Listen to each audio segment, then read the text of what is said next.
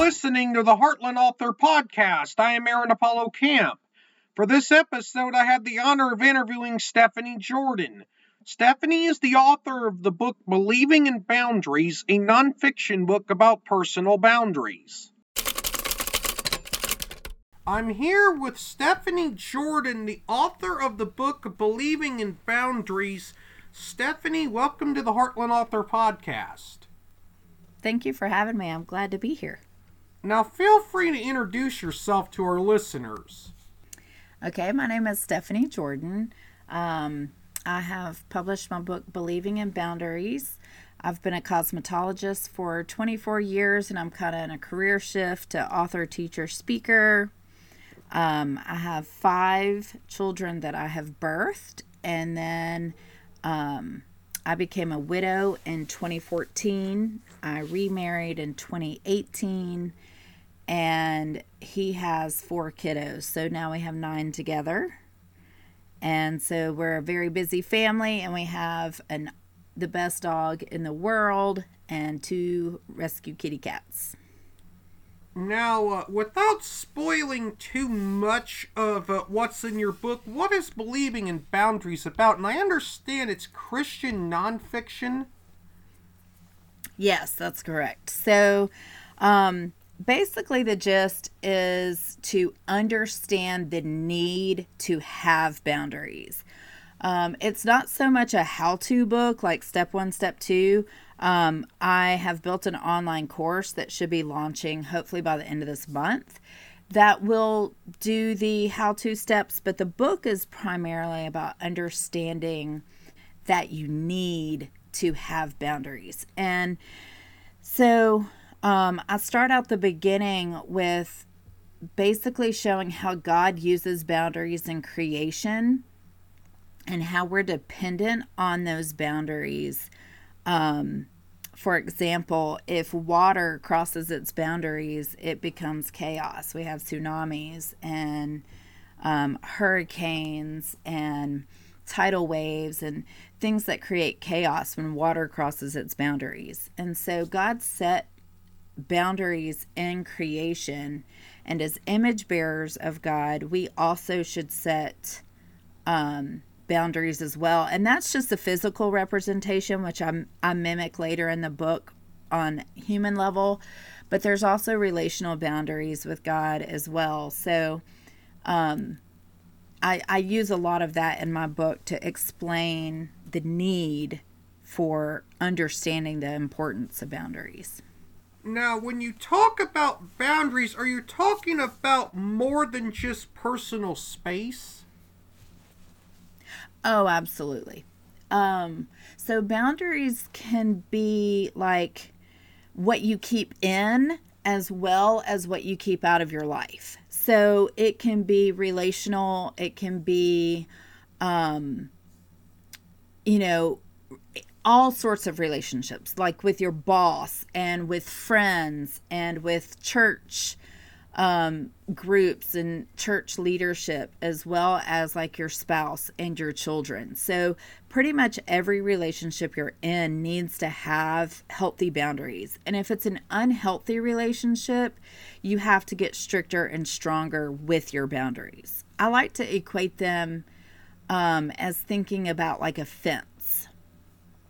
Nobody puts a fence up around their backyard and anybody go, oh, that's so rude. I can't believe they fenced their backyard. Mm-hmm.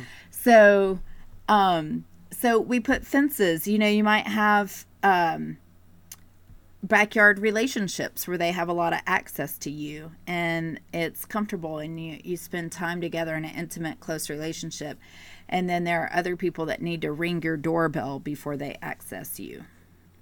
Now, although you use biblical teachings as a basis for your book, are there things that non-Christians can learn from your book? Because I understand boundaries is a concept that isn't inherently Christian.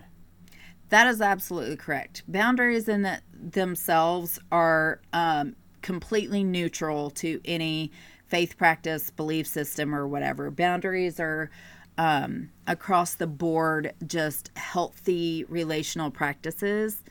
I hope that that non-Christians or non-believers could enjoy my book as well. Some of the subject matter they may not fully understand. Some of them may meet a side of God that they haven't met before or haven't understood before.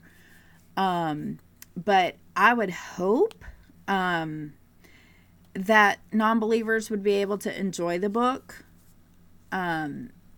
But it definitely is biblically based and has a high lean toward Christian belief systems. But I have such a heart for non-believers that I hope I wrote it with the concept that a non-believer would want to read it. Now, yeah, when you were talking about water as a metaphor for boundaries, I thought you were going to go into a full recital of the Noah flood myth there for a second. And interesting that flood myths exist in many different cultures. I think there was a YouTube video by the YouTube user Real Life Lore that explained how there's been several different flood myths in several different human societies that are hundreds or thousands of miles apart and that did not interact with each other in historical times. You mean miles apart space-wise, but not years apart as far as time-wise? Actually, both, I believe. Okay. So, as a believer and as a Christian, my thought process with all of those things is that biblical truth stands, and pretty much every other culture has either tried to mimic it or answer it in some way. So, I believe that there's one solid foundational truth. However, I believe that God can reveal himself to cultures and people in his way of understanding. So it's not necessarily maybe that they're wrong, even if it doesn't line up per se. It might just be a confusion of time and space. Does that make sense? Yeah. Now, is believing in boundaries self-published or traditionally published? I'm going to get back on track here. So I actually created a publishing company called Crossover Jordan Publishing, and self-published Believing in Boundaries. So I'm its only employee, and my goal is to publish more books. I'm already mind mapping another book, so that it's kind of its own little beast, but I'm the primary contributor. I could, however, publish other people, and people have talked to me about it. They just don't want to pay for it. They want me to do it all for free. and it's a lot of work. Mm-hmm. Now, are you planning on writing more books in the future, or are you planning on opening up your publishing company to other authors? So primarily, my goal is to do author, teacher, speaker career-wise. My publishing company is really not my business focus. So yes, I wrote a book back in 2011 called A Dose of Reality, that I'm actually planning to relaunch. I did that with another company, but I'm going to relaunch it underneath my publishing company. And then I have one book called The Warrior Wife that I have not 100% completed, and partially because I think my story isn't complete. And then I'm mind mapping a book I hope to start this year called Facing Your Abusers. So that all of these fall into the quite a jump from manners related stuff to some darker content. Well, actually, they go hand in hand, because at the beginning of my book, I talk about I have a great awareness of abusive relationships. My ex-husband beat me up when I was pregnant with my oldest child. So I'm a survivor of domestic violence, and he was an alcoholic, and he was actually kind of the beginning of me not knowing at all about setting boundaries. I didn't, that concept was not even in my brain at the time. And then my next husband that I had 4 of my kids with, he was a recovering addict, and he had a relapse. He was clean when we got married, but he had a relapse about 1.5 years after we got married for about 1 year. And that was when I started realizing my own codependency, my own lack of setting boundaries. My part of the addiction cycle was when he went to rehab for his drug use. And so this whole book, the Believing in Boundaries book, has been 20 years worth of living my own life and having to learn how to set boundaries with relationships and hold boundaries in intimate relationships. And so it really, the facing your abusers part really is kind of a co-partner with boundaries, because when you have to face people that have been abusive with you, boundaries is critical. And unfortunately, we are not always able to get away from people that have been abusive to us in our lives. We would like to think that you could just cut and dry, get away, but that's really not always the case. And so I really want to touch on those people that are still having to face people that were abusive, and how to heal from that, set boundaries. So it's kind of a co-partner in some ways, but definitely the content is going to be much, much harder for sure. And I'll go into a little bit of some of my own personal stories. Now, I've never been abused, thankfully, and that is scary that you were abused, especially while pregnant. Yes, it was terrifying.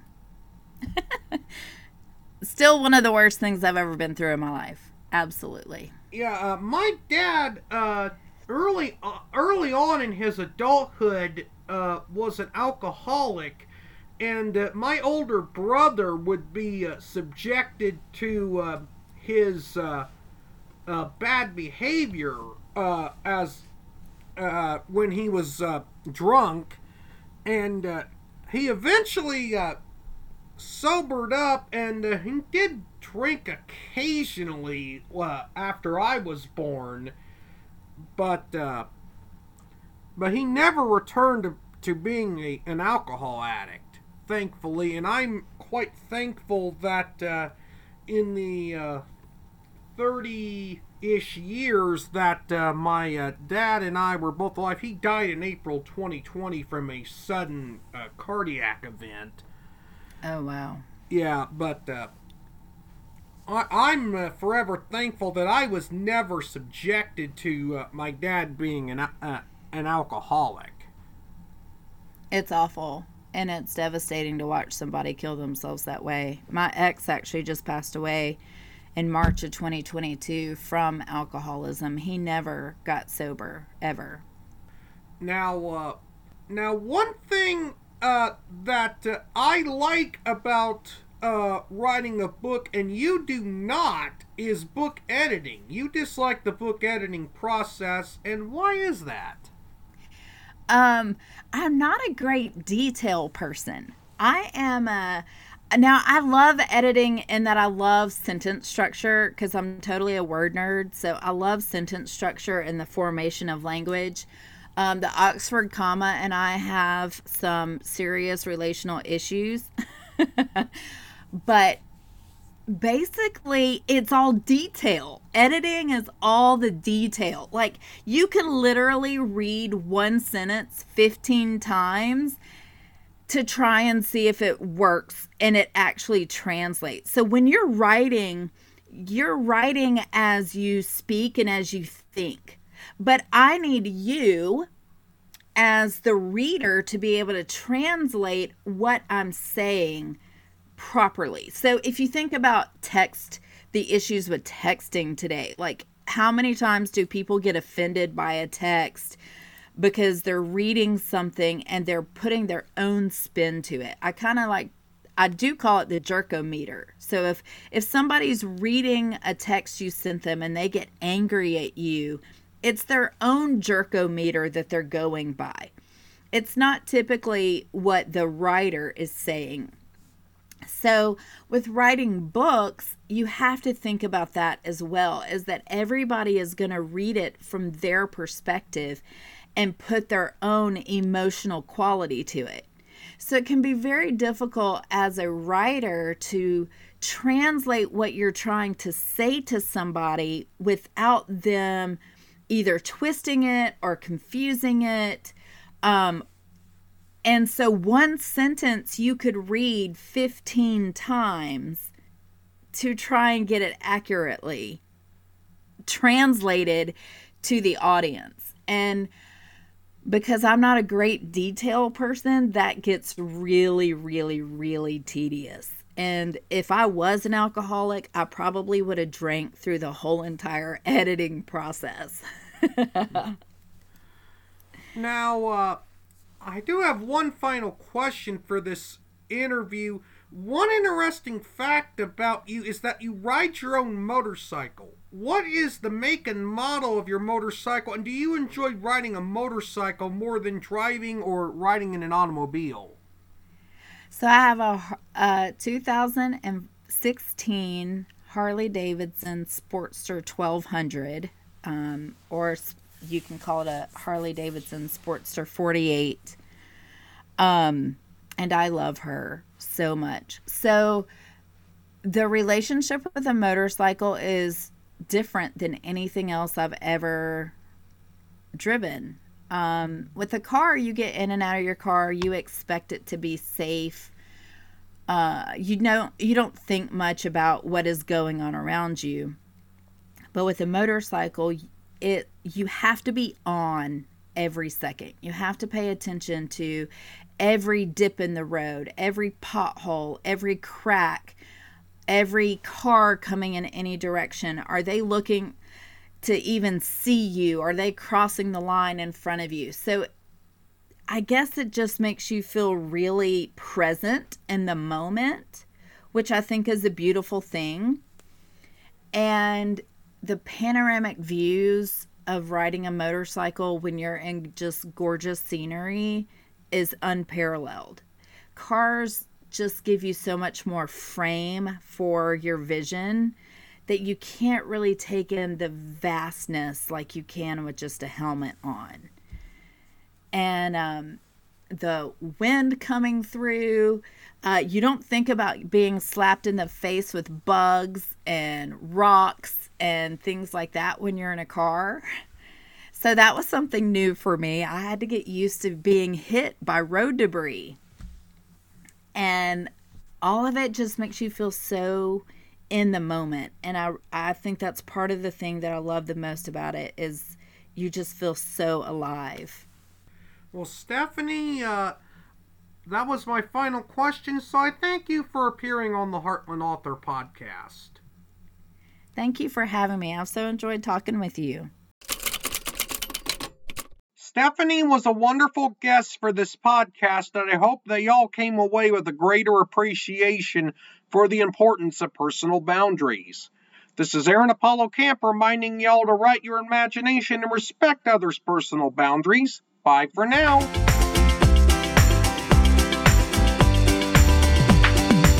You can learn more about me and my book writing projects at campaaronapollo.wixsite.com/authoraac. You can follow me on Twitter and Facebook at authoraac and on Instagram at aacscribe. Copyright 2023, Aaron Apollo Camp, all rights reserved. This podcast episode is intended for the private listening of our audience. Any reuse or retransmission of this podcast episode without the express written consent of the podcast host is prohibited, except under fair use guidelines. Royalty-free music and sound effects obtained from https://www.zapsplat.com.